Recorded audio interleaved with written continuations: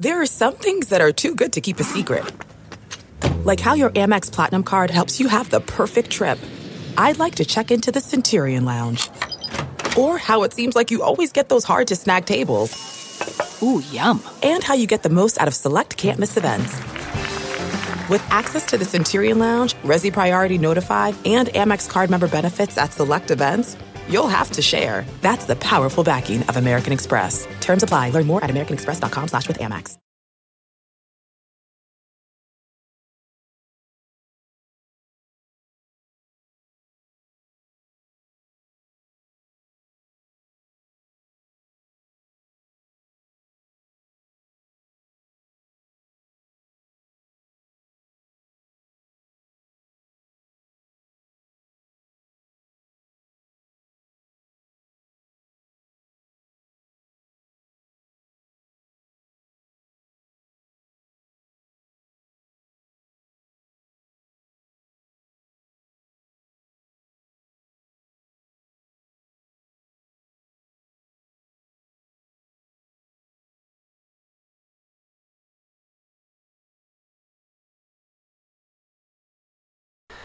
And we're back.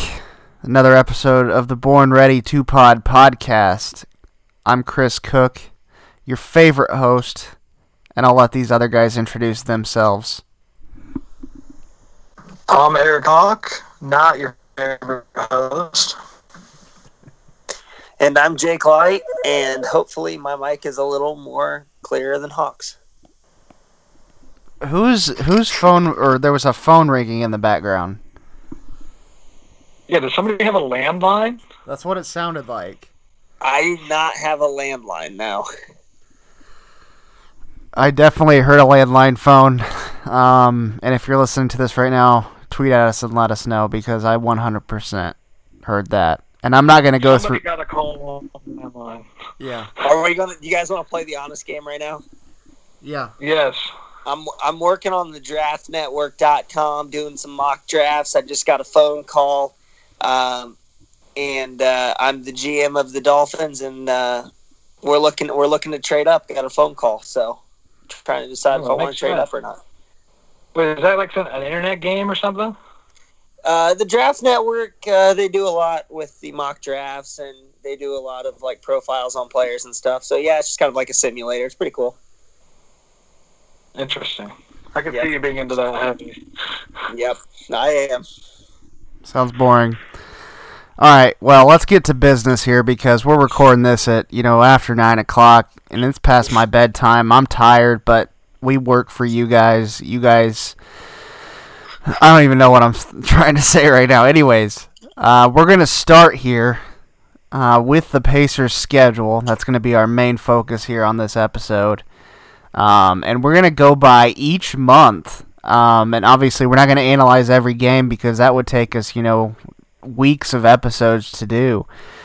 But what we're going to do here is just kind of break it down, go over the key highlights from each month, and have, a nice friendly discussion about it.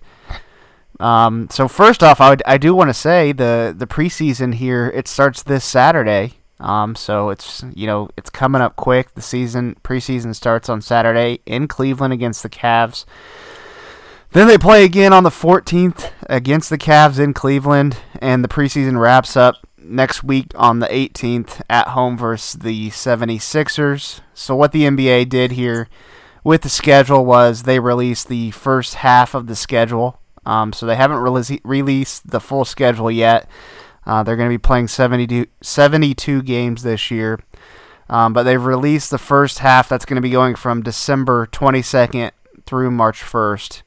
And in that time frame, the Pacers will be playing 38 games total that first half. So pretty much with the way the season's structured, each conference plays their own conference teams 3 times, so that's a total of 42 games. So the Eastern Conference teams will play each other 3 times. And then the Western Conference, the opposing teams, they'll play them twice. So that's 30 games of the schedule right there. So maybe this is something they look to do going forward, but thoughts on the schedule, kind of being shaken up this year with everything going on. Obviously, the first half of it's been released. We don't know about the second half, but what do you think? Cutting 10 games from the season, do you think that'll be something that maybe is what it looks like going forward from here? I don't know if it's going forward because I think they're going to be itching to get their money back any way possible. So we might see another 81-game season years down the line, but I kind of like the experimental of it. I think there are too many games in basketball. I think under 70, around 70 is almost perfect to me. Just you get a lot of home games as well for the fans. And baseball especially needs to get rid of a few games, if you ask me. But that's more of a holy sport.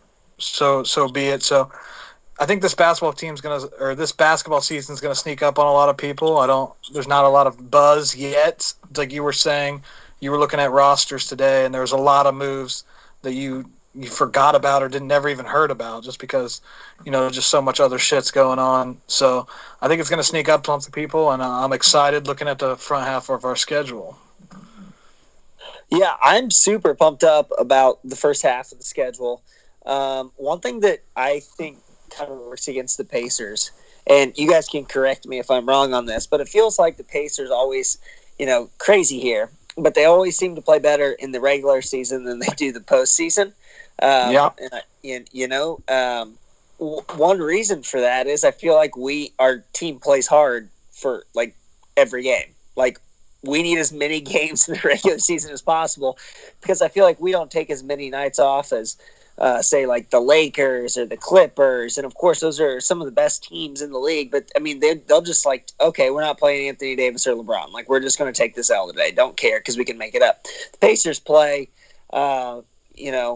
everybody every game possible unless it's Victor Oladipo, and he's really not one of our best players anymore. So it is what it is. I almost feel like this hurts the Pacers a little bit. I want as many regular season games as possible because I know our guys always work hard and play hard.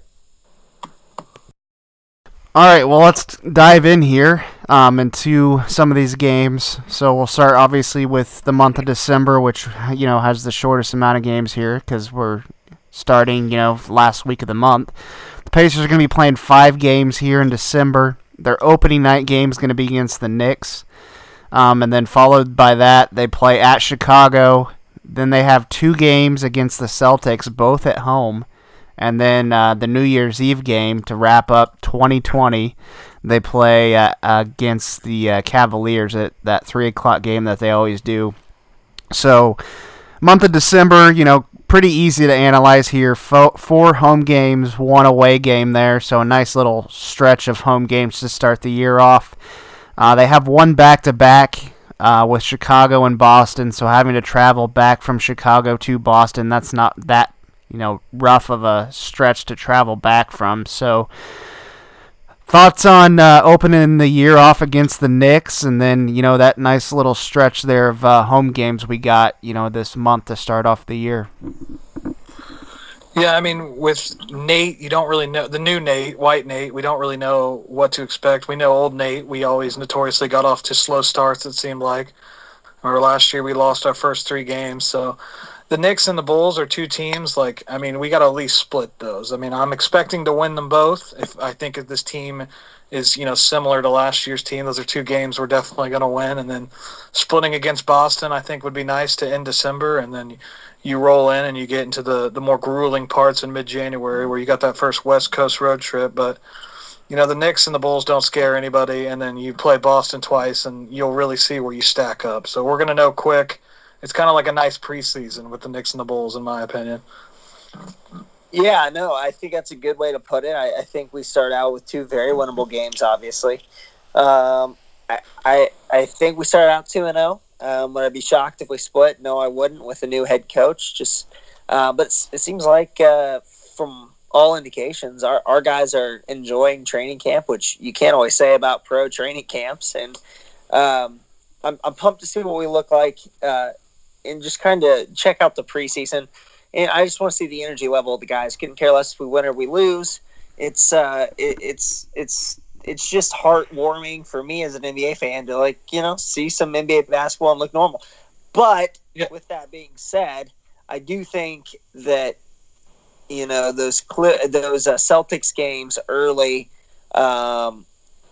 I think they're going to be pretty important for us to see where we're really at. And I think the Celtics are a terrible matchup for us. And I know we're not breaking down each game, but one thing I've preached this offseason is we got to build wing depth. We got to build wing depth. Wings are what win championships. Wings are what win in the playoffs. And we didn't do it. And now TJ Warren's down. Lamb's obviously questionable. And Victor Oladipo is about as, reliable as my Starberry shoes once were, and that's just not good. So it is what it is, and I'm a little more pessimistic this year because I think we really needed to make moves, and we didn't do it. So I hope I'm wrong, but we're going to be tested early, and if we're not 4-2 after the first 6 games, I think it's a major loss. I mean, you have to think Knicks, Bulls, Cavaliers, Knicks again. Those should be 4 wins, and if you lose twice to the Celtics, 4-2 is okay, but anything less than that, I'm not feeling great.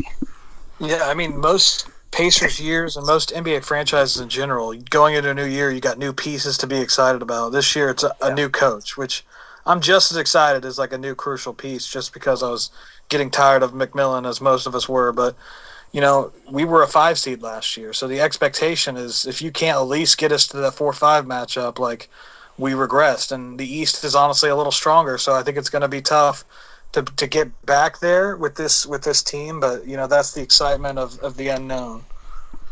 Just to correct you there, we were the 4 seed last year, my guy. 4 seed, yeah, that's what I meant. Yeah. And coincidentally, we only played 4 games in the playoffs, so that checks out. Yeah, I mean, it doesn't. If you don't win a single game, you're the 5 seed. You should have been the 5 seed. You should have been the 8 seed. Let's be honest. Yeah. So yeah, nice little stretch of games there. And then I recommend, if you don't have it pulled up as we get here into the next couple months, pull up the calendars on your phones or whatnot to look at this, because I'm not reading off all these games. I'm kind of just highlighting some of the key matchups and whatnot. So month of January, we're going to be playing. Pacers are going to be playing 16 games. Decent amount of games there in January. As Hawk had mentioned a little bit ago, that's going to be their first West Coast road trip that'll include 5 games and 6 nights. Or, excuse me, not 6 nights. It'll be 5 games and 7 nights, I believe. Yeah, something like that. My math might be wrong. But anyways, it's going to be tough. Sacramento, Golden State, Portland, Phoenix, Clippers. So, you're not traveling too much. You're kind of just going up the line there on the West Coast. So not too bad there, but still going to be a very tough stretch of games there. But then they come back right after that and play 4 straight home games. So what I see here on this part of the schedule is, this looks like a really tough stretch. I mean, you got New Orleans, which is going to be tough. Houston, I mean, obviously they have their issues, but always a tough game. Suns are a lot better. You got the Mavs, Toronto, and then Philly as well. So January's not anything easy. 3 back-to-back games, or 3 sets of back-to-back games in January. So it's going to be tough. 8 home games, 8 away games that month. So nothing easy there in January. So what do you think, kind of looking at this stretch? I'm not going to ask you for a prediction, but it doesn't look like the schedule makers were too kind here this month.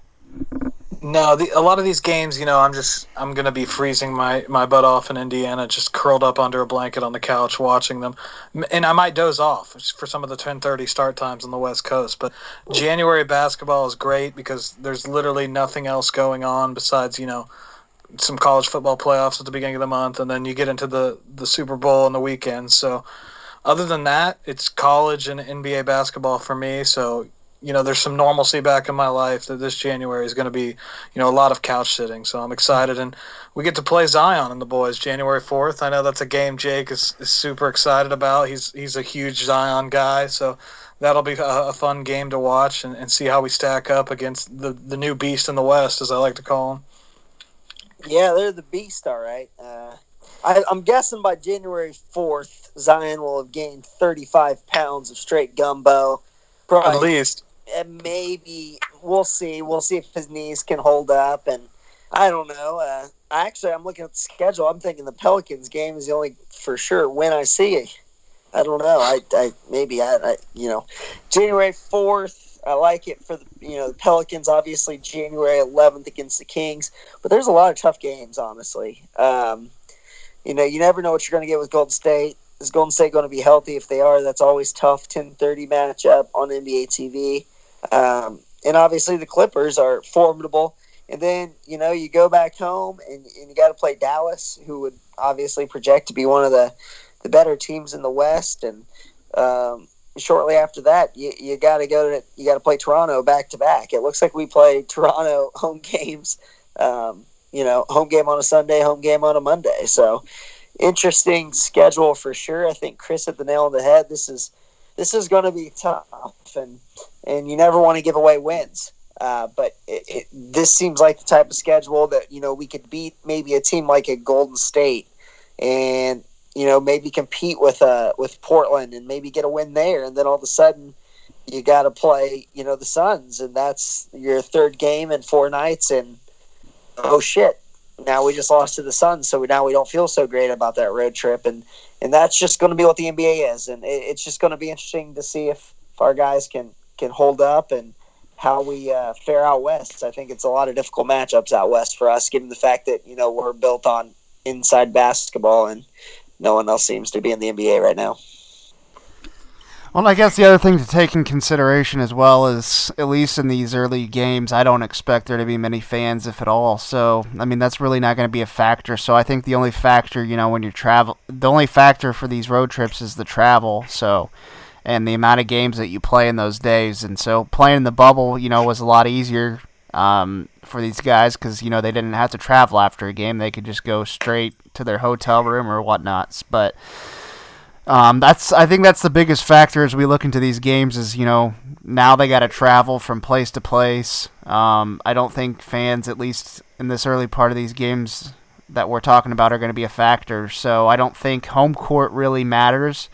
I think if you can stack, a bunch of games at home in a row, or at least that are fairly close to where you play, I think that's a good stretch of games that you need to take advantage of when you're not having to travel. No thoughts. I thought that's where you were going to pause and save it. That's what I thought you were doing. Let's go ahead and do that. We're going to go ahead and pause real quick because apparently all of our stuff gets deleted as we get going, so just 1 second. The wait is finally over. Football is in full effect, with many teams starting their stuff. You might not be at a game this year, but you can still be in on the action at BetOnline. BetOnline is going the extra mile to make sure you can get in on everything imaginable this season, from game spreads and totals to team, player, and coaching props. BetOnline gives you more options to wager than any place online. Head to BetOnline today and use promo code ARMCHAIR to take advantage of all the great sign-up bonuses. BetOnline, your online sportsbook experts. And we're back. Okay, so February and early March here. We're not going to do March by itself because there's only a couple games that have been released in March, but 17 games that are in February and early March total. So some key notes here from those games. 4 sets of back-to-backs. So that's pretty tough there. 7 of them are home games. The rest are away games, so 10 total away games. They got a 4-game East Coast trip there from Boston to the Knicks, Sixers, and Cleveland. So a little stretch of away games there. And actually get their first 2 nationally televised games on ESPN. February 3rd against the Bucks and February 26th against the Celtics. So both those are away games, but those are the Pacers. So far, they're only 2 nationally televised games for the season, and they happen to be in the month of February. So big month there. As you guys look at that schedule, what are some of your initial thoughts when you see that? I see we play Milwaukee for the first time February 3rd. They're obviously a division opponent, they obviously have Giannis, so that's going to be, a tough way. And that's crammed between Memphis, New Orleans, and Utah. So a brutal schedule. I'm looking at the schedule now, and before the season starts, I see these teams and I think about these guys that, probably suck ass. But then I think, in the past they've beaten us or shot well from the game, and it kind of makes me nervous. So looking at the schedule now, it gets a little easier mid-February. You got, Detroit, Atlanta, Chicago, Minnesota, Houston. Those games you should be projected to win, hopefully. And then, the national televised stuff, we never get any credit. We haven't earned it, in my opinion. You don't put a nationally televised team on that gets swept out of the playoffs consistently. So you got to earn it to get more of those, and fans won't like it, but that's just the way it is. We're not sexy right now. We didn't make any upgrades to look sexy, so I don't fault anyone for that, like maybe I have in years past where I thought we deserved it. That's just kind of the nature of the beast. And then going into March, it ends like Cleveland, Denver, just to kind of wrap up that early March, so then we'll see. But it gets easy in the middle, but it still looks like some tough games for the Pacers. Yeah, to piggyback off what Hawk says, I think starting February 11th, we have maybe the easiest 6-game stretch of the season. Maybe maybe the first 6 games of the season. We got to play Boston 2 times. If you could split with them, that might be the easiest 6-game set. But you got the Pistons, that should be a win. The Hawks easily. Not easily. They're better this year, but I still think we should beat the Hawks. The Bulls, Timberwolves. Rockets, you have no clue what the Rockets are going to look like by mid-February. Jeez, Pete, their best player might be John Wall at that point, and he's probably going to be out for the year with a broken nail. So, and then you got the Spurs right there. So that's a pretty easy 6-game schedule. You got to go 4-2. You got to capitalize. I do feel negatively about myself. I missed a big point. We pretty much know we're losing in mid-January. There's a game where we got to go to the Clippers, and Luke Kennard's on the Clippers now. So just remember that date. Oh, God. Just remember that date. I cannot believe – I saw that the Clippers signed somebody to a big extension today, and I just figured it was Luke Kennard. So, it's just one of those things. He's a Pacer killer. So I just wanted to bring that up. We missed an opportunity, so wanted to hit it. Talk about the most hated team of all time right now. Oh, yeah, for sure.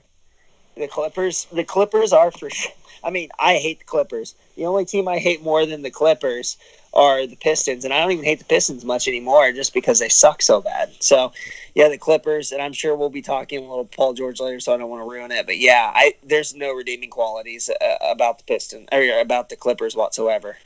We won't be talking about Paul George later unless you want to bring him up. I did not put him on today's list. Let me just I think I can bring him up for a second then. The comments that this dude makes, he is the most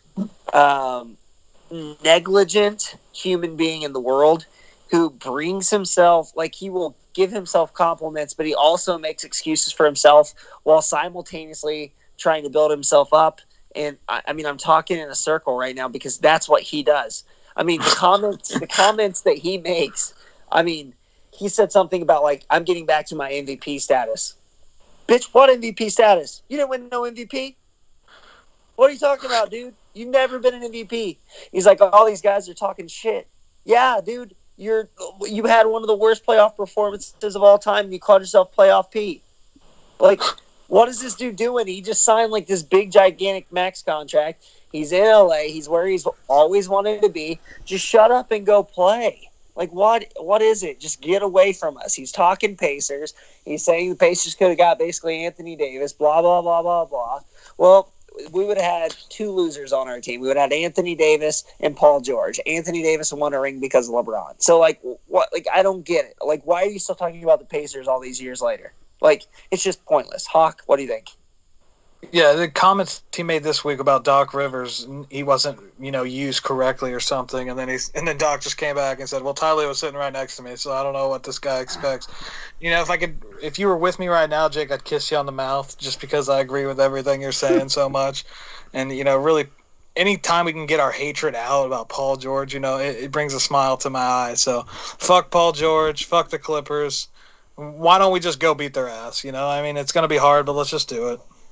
I know. Let's just beat it. Let's just beat him down. And he's so smug in these videos. He's wearing like an all red jumpsuit. Like, dude, what? Like, what are you doing?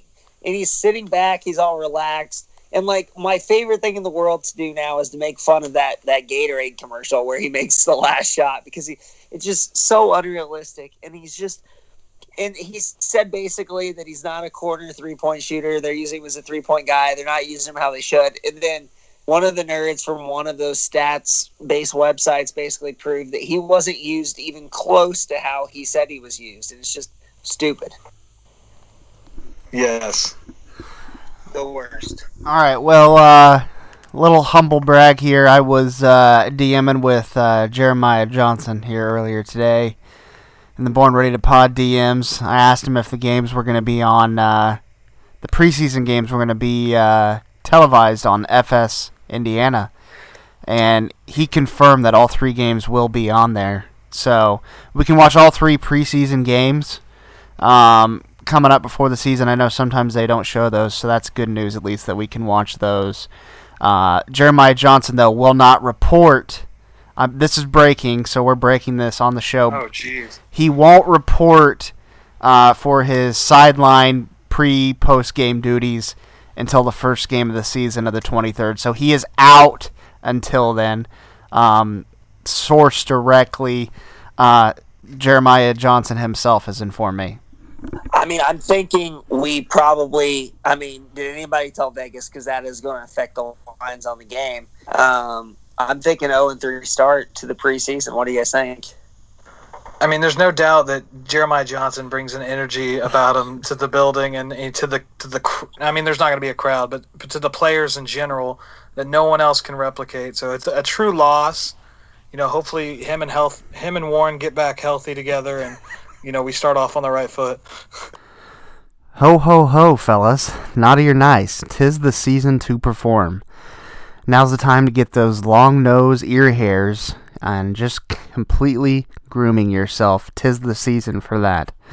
You're in luck because the Manscaped Performance Package is the ultimate men's hygiene bundle and makes for the perfect gift. Imagine opening an attractive box that says your balls will thank you with the most sought-after gadgets and scents a person can find. Included in the new package is the Weed Whacker ear and nose hair trimmer, which is waterproof and uses a 9,000 RPM motor-powered 360-degree rotary dual blade. Look, guys, 79% of partners polled admitted that long nose hair is a major turnoff. Why not use the best tools for the job here? The bundle also includes the Lawnmower 3.0 trimmer, the best trimmer on the market for your balls, butt, and body. The dads, including myself here, we just can't stop talking about this. The teens are secretly buying these, and the women will love you for it. 'Tis the season to go to Manscaped for yourself, your dad, your brother, and friends. The best gift of all, the Manscaped Performance Package. Let's not forget their famous liquid formulations, the Crop Preserver Ball Deodorant and Crop Reviver Ball Toner to maximize your ball hygiene routine. Get the Performance Package now to receive their 2 free gifts, the Manscaped Boxers and the Shed Travel Bag. The Performance Package is the best value that Manscaped has to offer and is hot off the shelves. Get 20% off and free shipping with code ARMCHAIR at manscaped.com. Thank you, Manscaped, for making our holes look sexy. Once again, get 20% off free shipping with the code armchair at manscaped.com. That's 20% off with free shipping at manscaped.com and use code armchair. What are you waiting for? Go whack your weeds and make Santa proud. All right, well, speaking of injuries there, let's kind of talk about the TJ Warren news that came out here today. We're going to get into some random Pacers tidbits here before we wrap the show up with Around the Association. So TJ Warren, it was announced today he will be week to week due to right foot plantar fasciitis. This is the same injury that Domantas Sabonis had and forced him to not be able to play in the bubble with the Pacers. So I think it came up. I think he's had this injury for a few months. I thought he got it, in the playoffs or something like that. So I think this is a lingering issue. So it sounds like he's week to week now. So who knows what that means. So what are we looking at here is if we have the usual starting lineup that we expect it to be, maybe the Pacers slide in, Justin Holiday to that 3 spot, keep Jeremy Lamb on the bench, but obviously we don't know when he's coming back. So what do you think this means if, at least the first couple weeks of the season the Pacers are out without at least their best player that he was in the bubble, he was their best player. So what do you think that means for the Pacers if he can't go the first couple weeks of the season? Yeah, with a new coach, it's hard to tell. I mean, I think you lean on Domantas a little bit more in those first couple winnable games, and then, with Boston, you kind of just, see whatever best lineup's working, and then I think you got to start Justin Holiday just for the defensive aspect, just because you don't really know what Lamb is at the moment. So, and I'm comfortable with Holiday starting, that it screws up our bench a little bit, but I don't think it. We just got to get him healthy, because what he did in the bubble was nice. Not only did he have that 50-point game, he had a couple 30-point games as well. He was shooting really well. Didn't really translate to the playoffs as much as we'd like. Got a little harder on defense. Teams kind of keyed on him. The Heat kind of teed on him, I should say. But I'm still excited. Losing Warren's a big blow. I mean, if you would have told me at the beginning of last year, T.J. Warren would be my favorite, second play, maybe third, top 3 favorite Pacer, I don't know if I would have believed you, but I think he's right to be in anyone's top favorite player after what he did last year. So it's a big loss. Oh, it's clearly a big loss for the Pacers. And you know what? I think we just let him heal. I think I was thinking about this earlier today. I think the best course of action for the Pacers, I think you rest him and then hand the keys to the car to Victor Oladipo. I'm being dead serious. I mean, we're going to figure out if the guy can play or not. And first 6 games of the season, I would venture to say is one of our easiest stretches of games. Hand Victor Oladipo the keys to the car and say, okay, you want to be a max player, you want to be a $30 million player, let's see what you got. Everyone's starting out on the same foot. There's no T.J. Warren to take your shots. We don't have a lot of guys that can create their own shot. Victor, go do it, man. You want to be paid. You want to be the leader. You want this to be your team. Let's see what you got for the first couple weeks of the season. And I hope he thrives in that role. I don't personally think he will. I think he's acting like a loser, but I think we at least have to see what he can do. And while T.J. Warren's out, let's see what Vic can do. Let's see if he can be the guy he used to be, the guy that used to want this to be his city and cared about winning a little bit more than, the next place he's going to play. Agreed. So, yeah, we haven't had a show since the offseason, so kind of recap here. We don't have to get into much discussion, but, just so we're on the same page. As we've mentioned, no offseason changes, really. The Pacers re-signed Holiday. Justin, that is, re-signed Jakar Sampson. They brought Brian Bowen back on a 2-way contract, signed Keelan Martin, former Butler standout, who was with the Timberwolves previously. So then the other move was in the second round. They picked Cassius Stanley out of Duke. So kind of on that play there, Hawk, I know you're a big Duke guy, so any thoughts on Stanley and what he can bring to the Pacers? Maybe not this year, but potential-wise going forward in the future. Do you think he's a solid rotation guy that, can maybe crack the rotation in the next couple seasons? What you get with Stanley is just pure athleticism, and that's what you need in the NBA to have anything else kind of success. I mean, you can make it as a hard worker, but, usually that you're not like an impactful player. For a second round reach, I think it's a home run pick, and, it was our only pick, so we'll see what he pans out for. I don't think you'll see him a lot, maybe in that second unit here or there, minutes in the game, just to see what you have. But he's an athletic freak, and, everything else hopefully will come soon. And I'm rooting for the guy because, I love the Dukies. And it wasn't the guy from Michigan that we all thought we were going to get. What was that dumbass's name? The big white dude? I don't remember. Yeah, I can't. It was terrible, so I'm glad we didn't pick him. So I'm excited. Sorry. Go ahead. No, just something quick. I just don't. We said at the beginning of the offseason we needed to make some moves, and we did the opposite of that. I mean, I love Justin Holiday. I think he was a guy we had to go get, so I'm thankful for that. But we got him locked down for a couple years. I think we just didn't make any moves. One, because we're scared, and two, there's just not a lot of value on the team, to be honest with you, and that's unfortunate. Our biggest move was a second-round pick, basically, other than re-signing Justin Holiday. I'm just depressed. We won 0 games last year in the playoffs, 0, and we just didn't get any better. So I'm assuming we win 1 or 0 again this year. I don't know. Yeah, but we Maybe didn't have the thing I keep coming back to is we're going to have the same team, but we didn't have Sabonis in the playoffs. Does that make a difference? Do we win 2 games against the Heat, who were better than people expected? Does that make any kind of difference? Give you any kind of hope at all? Yeah, I mean, I'd rather have Sabonis than not have Sabonis. But I've been pretty steadfast in the idea that there are no successful teams in the NBA that are built around 2 big guys. And now, if we were in 1998, sure, like I get it. Let's have Sabonis and Turner to battle against Duncan and Robinson, and we would have lost then too. So, like, what the hell? Like, what are we doing? But I've been saying this for a year, and I know you guys have agreed. Like, it's just not working. Obviously, I want Sabonis, even if we win. But I guess, Hawk, what I'm saying is, if we go from winning 0 playoff games to 2 playoff games, we're still bouncing the first round. We still have the same conversations. We still feel the same way.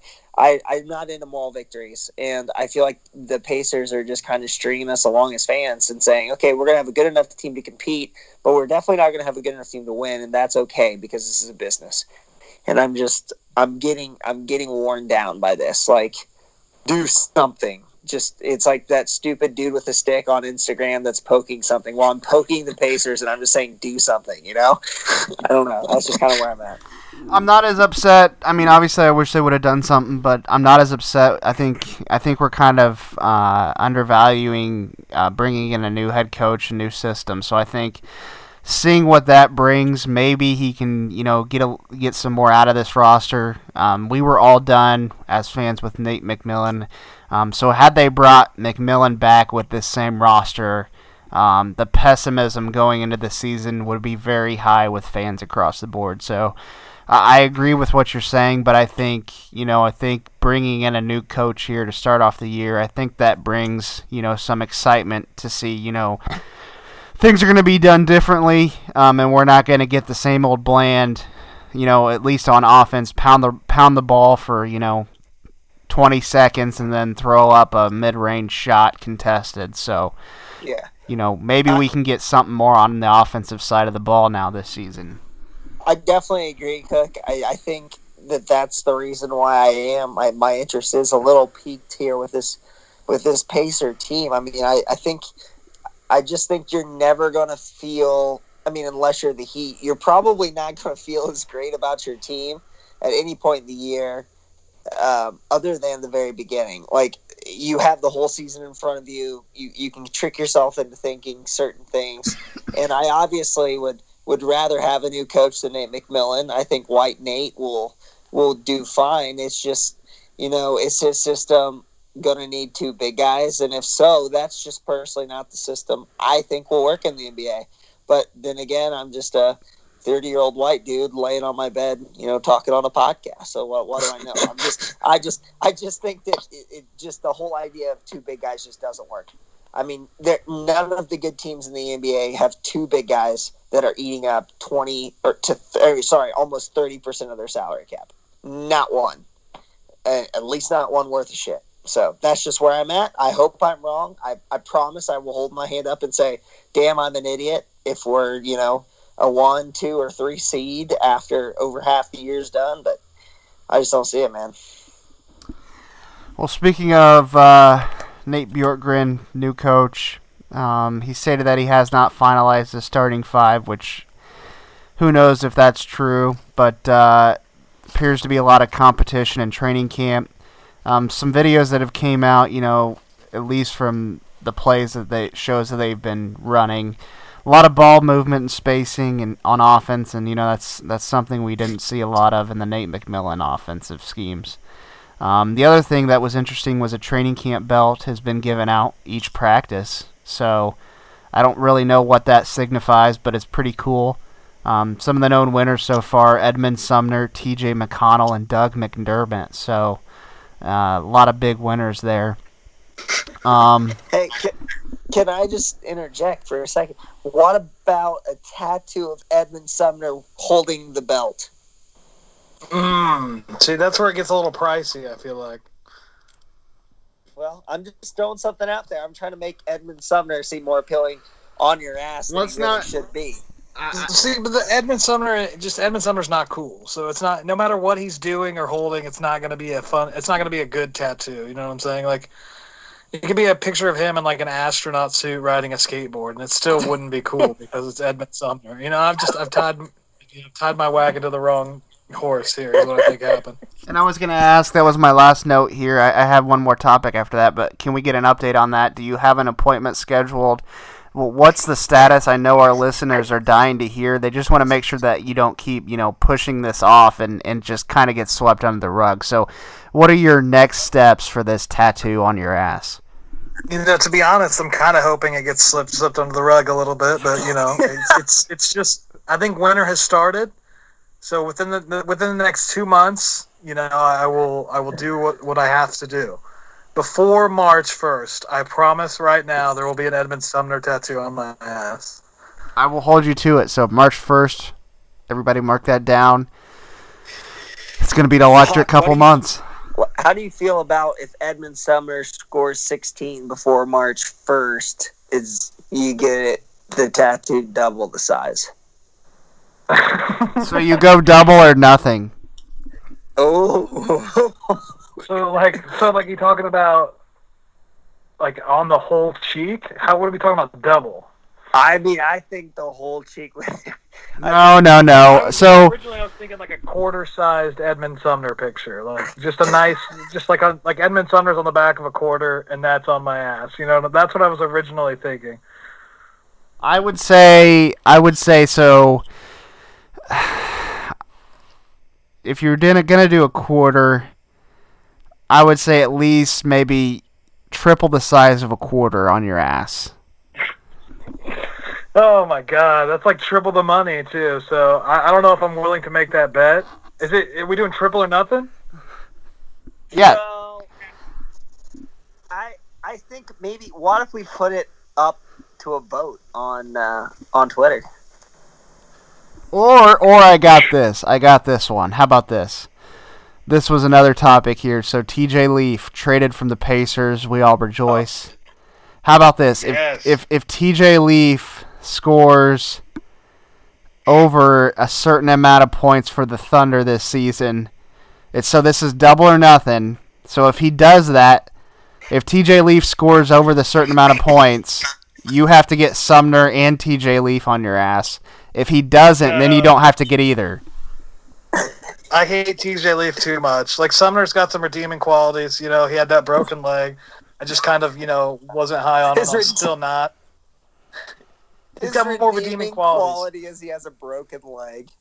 Well, you root for the guy. We draft him in the second round. I've never outright hated Edmund Sumner. I just thought he sucked ass, and that's why the ass tattoo plays here. So I don't know. I'm not willing to make that. There's nothing I like about TJ Leaf. He was the bane of my existence for years. So I don't think I can do that. Okay, well, I mean, we got another couple weeks till the season actually starts, so maybe we keep throwing ideas at you. I'll take almost any bet other than the TJ Leaf bet. So think of something good, and we'll discuss it. Yeah, we'll work it out. But as it sits here today, still the Sumner tattoos in play. There's a chance you might go double or nothing with another bet hinging on it. I would love to. I need another escape out of this somehow. So if it's wild enough and crazy enough that pleases the masses, then we'll just have to do it. Yeah. All right, so last note here before we get to around the association. New Pinstripe City jerseys came out over the last couple weeks. I am a big fan of these. They look exactly like the old ones the Pacers wore in the late 90s, early 2000s, obviously with a couple changes to it. So What are your thoughts on these new jerseys? I am an absolute big fan of them. Yeah, words that come to mind: fresh, clean, swag. Like, they look nice. Hopefully they look good on the court. They have to, in my opinion. Getting back to what works, the pinstripes. I like the little subtle changes they did to it. A home run. Well, I love the jerseys. I want to get one. I haven't bought a Pacers jersey in a few years. I actually went to Dick's Sporting Goods in Carmel. Checked out the new jerseys, and the one thing I will say is they're a little lighter than what they used to be. Like, they're a little lighter blue. I'm not sure I love it, but it's just the pinstripes themselves. Those are personally my favorite jerseys. They were, I was like 10 years old. That's when the Pacers were really starting to become a big part of my life. I love the jerseys. I'm gonna buy one. I just don't know who I want to buy. They only had Oladipo at Dick's, so I wasn't going to do that. So I'm thinking Sabonis, but I'm kind of up for anything. All right, well, let's wrap that up. And then when we get back, we'll finish the show up with Around the Association, so we'll be right back. The wait is finally over. Football is in full effect, with many teams starting their stuff. You might not be at a game this year, but you can still be in on the action at BetOnline. BetOnline is going the extra mile to make sure you can get in on everything imaginable this season, from game spreads and totals to team, player, and coaching props. BetOnline gives you more options to wager than any place online. Head to BetOnline today and use promo code ARMCHAIR to take advantage of all the great sign-up bonuses. BetOnline, your online sportsbook experts.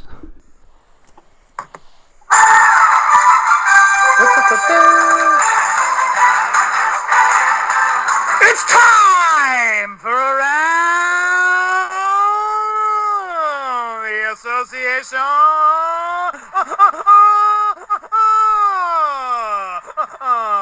Presented by Born Ready to Pod.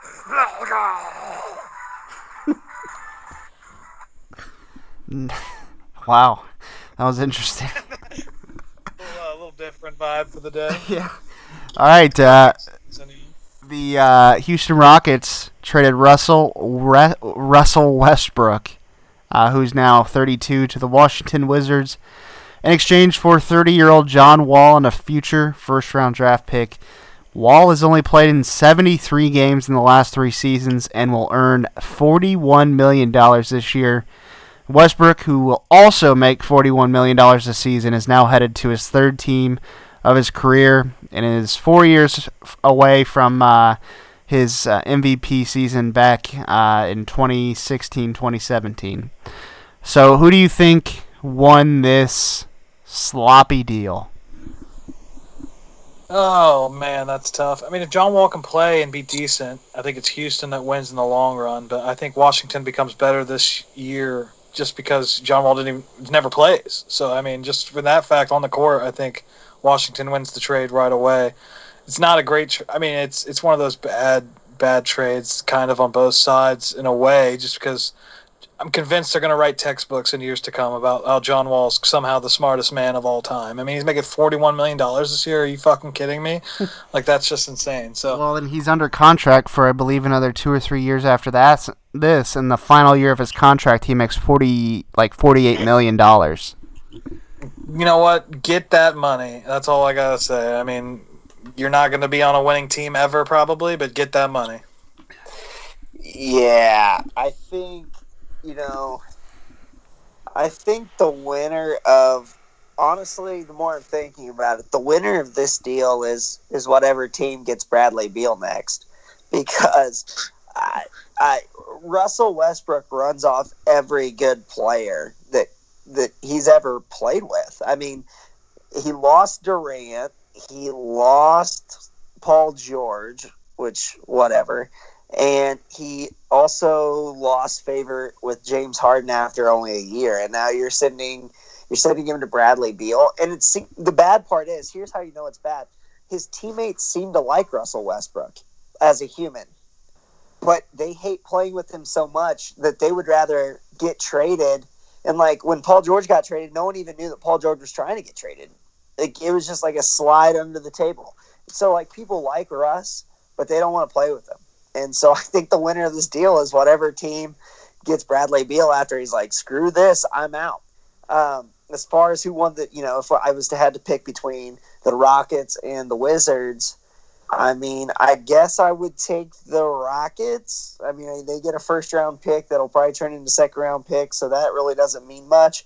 But they've already seen that the Russell Westbrook experience doesn't work. And who knows? I mean, we haven't seen enough of John Wall. John Wall might be like, I don't know, like some sort of like transformer at this point with how many injuries he's had. Maybe he comes back better than ever, but you know that Russ and Harden don't work together. So I guess I would go with the Rockets, but I think you're just pretty much trading shit for shit, honestly. Yeah, it's a high risk for the Rockets, so who knows? I'll be interested to see how it works. Why do you think it's a high risk for the Rockets?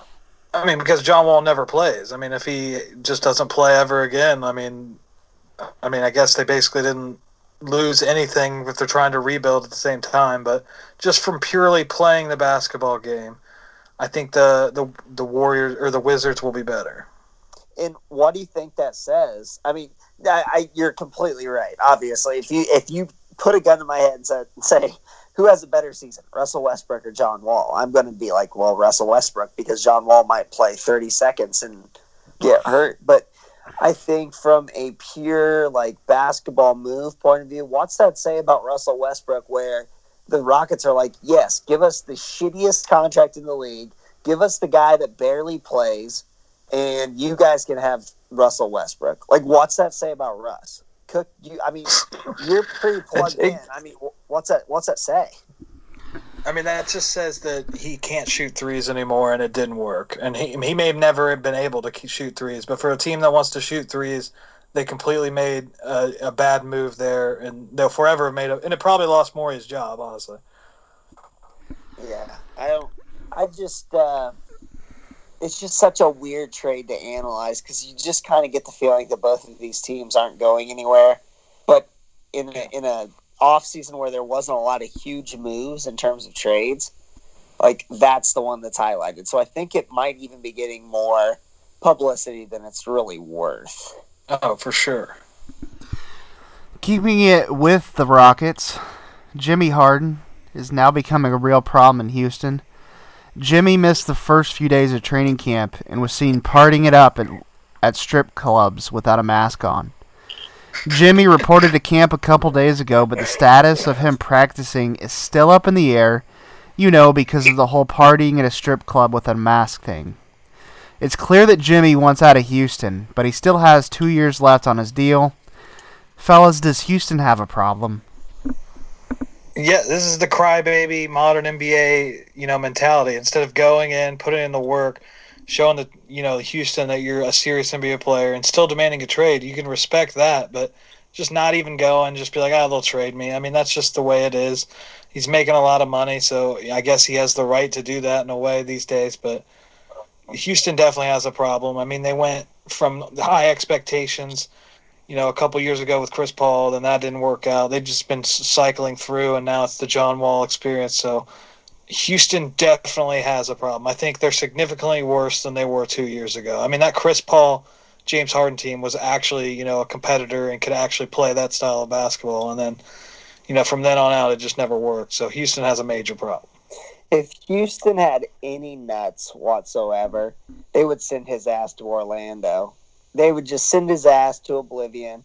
Who cares what James Harden wants? Why does it matter? Why does he get to say, send me to Philly or send me to the Bucks?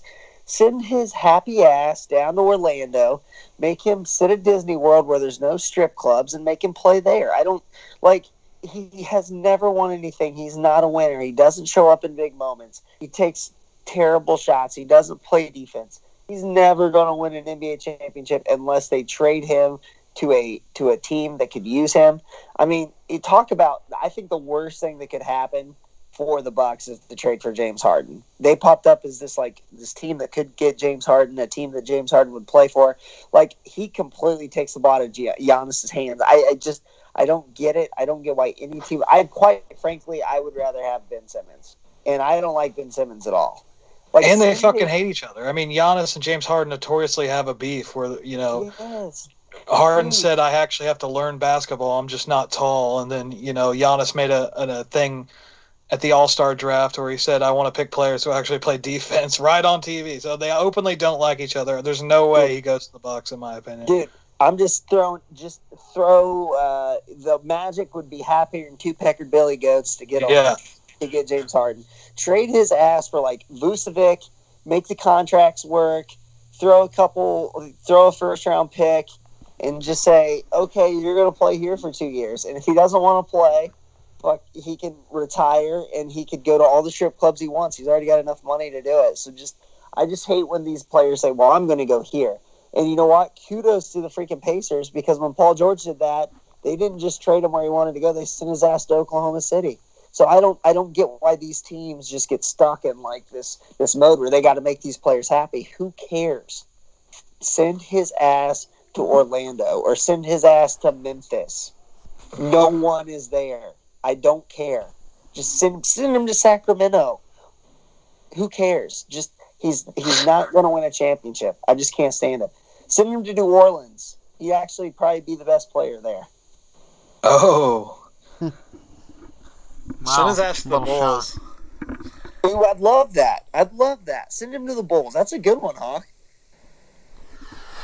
All right, moving on from Jimmy there. With the 2020 NBA schedule release that we had highlighted there at the beginning of the show, we were finally blessed with the annual lineup of Christmas Day NBA games. The matchups of the day include kicking it off with the Pelicans playing in Miami at 12 o'clock. The Warriors then face off in Milwaukee against the Bucks. Following that, the Nets travel to Boston to play the Celtics. The holiday wraps up with a Mavs vs. Lakers matchup, followed by Clippers playing the Nuggets. Does that slate of games intrigue you at all? Because when I look at that, I see a lot of big teams, big market teams, big players, but I don't see any real rivalries or anything like that. So, does that give you any intrigue there? That slate of games? Not really. I honestly don't even remember the teams you said. Once the season starts, I'll get a little more excited. I know you said the Mavs and Lakers. I think that'll be probably the best game from the games you laid out there. So, as the season goes, maybe Christmas Day, I maybe watch one of those. I maybe watched a late one when I'm home. So, the Pacers never play, and if there's a big game, I'll try to catch it. But other than that, it's never been that big of a monumentous thing for me. Yeah, I'm way more into it. I know Cook and I usually throw together some FanDuel lineups and watch it. And to be quite frank, it's nice to turn it on when you're supposed to be hanging out with family because, after about an hour, you're like, holy shit, how can I get out of this situation? And you just turn on some basketball and you roll. I don't know. I love it. I love FanDuel. I'm going to bet on every game this year. I'm going to have a vested interest, and I can't wait. All right, last topic here. The NBA announced that they will not be conducting random marijuana drug tests in the upcoming season. They stated that due to the pandemic, they will move their focus towards testing for performance enhancers and drugs of abuse, a.k.a. What Tyreek Evans was on. Not sure what the pandemic has to do with weed, but I guess it's dope that they are, going away with that drug testing. Will we be seeing some players not only getting high on dunks this season during games, but also high on that sticky icky? Hawk? Well, honestly, yes. I mean, this is a negotiation tactic from the NBA. It's like, hey, we got a short season. We don't really know what's going to happen with coronavirus. You guys get high as hell. Nobody gives a shit. I mean, most of these players already are. This is a no-brainer. This should have been done 5 years ago if you think logically. I mean, that's just my opinion on it. Let the boy smoke. Let Timmy smoke. Back in the Tim Lincecum days, that started it all, in my opinion. So shout out Tim Lincecum. Yeah, I mean, I've always been pretty backwards on this type of stuff just because I've never really been into it. But, holy shit, dude. It's like 2020 again, maybe 2021. it's marijuana. Like, just let the guys do it. I mean, J.R. Smith has found a way around it already, and he's the dumbest idiot in the NBA. And somehow, he is smoking marijuana every night, and he's somehow getting around the drug test. So let's just chill out and just let these guys do what they do. It's not nearly as taboo as it was even a decade ago. Let's just chill, man. Let's just chill. Chill, man. Yeah, let's just chill, man. All right, well, before we wrap this show up, Hawk, I wanted to give you the floor here and kind of go over, you had brought the idea to me a couple weeks ago. I had tweeted it out the other day, so kind of give our listeners here what they can expect from the podcast going forward, what the plan is. Yeah, so last year we did a little blog action, little previews, little recaps, just anything on our minds, and none of us are fantastic writers. The guys we put in place for it, at times wrote almost incompetently or at like a third grade level. So in my opinion, an auditory version is much, much better, much easier to consume. And I think if we stick to the schedule, we get our gut reactions every night. We don't have to go back and think about it.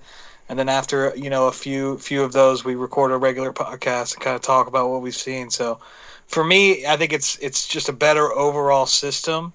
And, there's nights where not all of us will be there, obviously. It'll kind of be a rotating opening door cast. And, my vision for it as well is like, maybe we get like a fan of the team on, or just, somebody in, media, maybe even just, the guest list could be endless. And just make them, 20, 30 minutes, nothing crazy, and just easily consumable. And that way, fans of ours can look forward to it. And we'll have the best takes. We'll have the hottest takes. We'll be motherfucking Victor Oladipo. We'll be sucking on that Sabonis schlong. I mean, it'll be hot and fresh and ready. So I'm excited. Yeah, I love the idea. Like you said, it's going to be, there might be a game or two here and there that, we do miss because, life happens. But I like the idea. I like, obviously doing, an hour and a half podcast after each game would be, it'd be just no one wants to hear that. So I think, 20, 25 minutes going over the game, getting our instant reactions and then kind of looking forward and looking ahead to that next game. I think that will be good. And, you got a lot of good podcasts out there, that give you serious content and things like that, which, we like to talk, seriously, but we also like to bring, like a, smart-ass, sarcastic sense of it because we don't take ourselves too seriously, and we take the sport seriously, but, we kind of like to joke about it as well. So, yeah. It'll be fun. At the end of the day, it's got to be entertaining above all else. If I'm listening to something, I don't want it to put me to sleep, and I don't want to be in a conversation where I feel like I'm putting people to sleep. So I feel like the gut reactions, the highs, the lows, they'll be exciting and bring some life to it, I think. Yeah, and I mean, I look back at, previous games from the last few seasons. I mean, the one that's off the top of my head is, the loss against the Celtics from a few years ago when Bogdanovich had that inbounds pass, and they scored at the buzzer. So I think about that game, and I think about, our reaction right after that. I mean, how pissed off and electric we would be right after the game happened and we recorded. If we waited a night and then recorded the next day, obviously we calmed down. But, like, literally, I mean, the takes would just be, they would be flaming the night of. Yeah, we'll have to have our Skip Bayless editor, get our takes out there. Yeah. So that's the plan going forward. We're gonna have an NBA preview show coming up over the next couple weeks, and then after that, going forward, that's kind of gonna be the plan there. So anything else before we wrap up this exciting episode for our listeners? You guys got anything you want to make sure that you say? I just got a little song to take us out here, maybe, if it'll play. It's not going to... Oh, there it goes. A little sticky icky for us to take us out.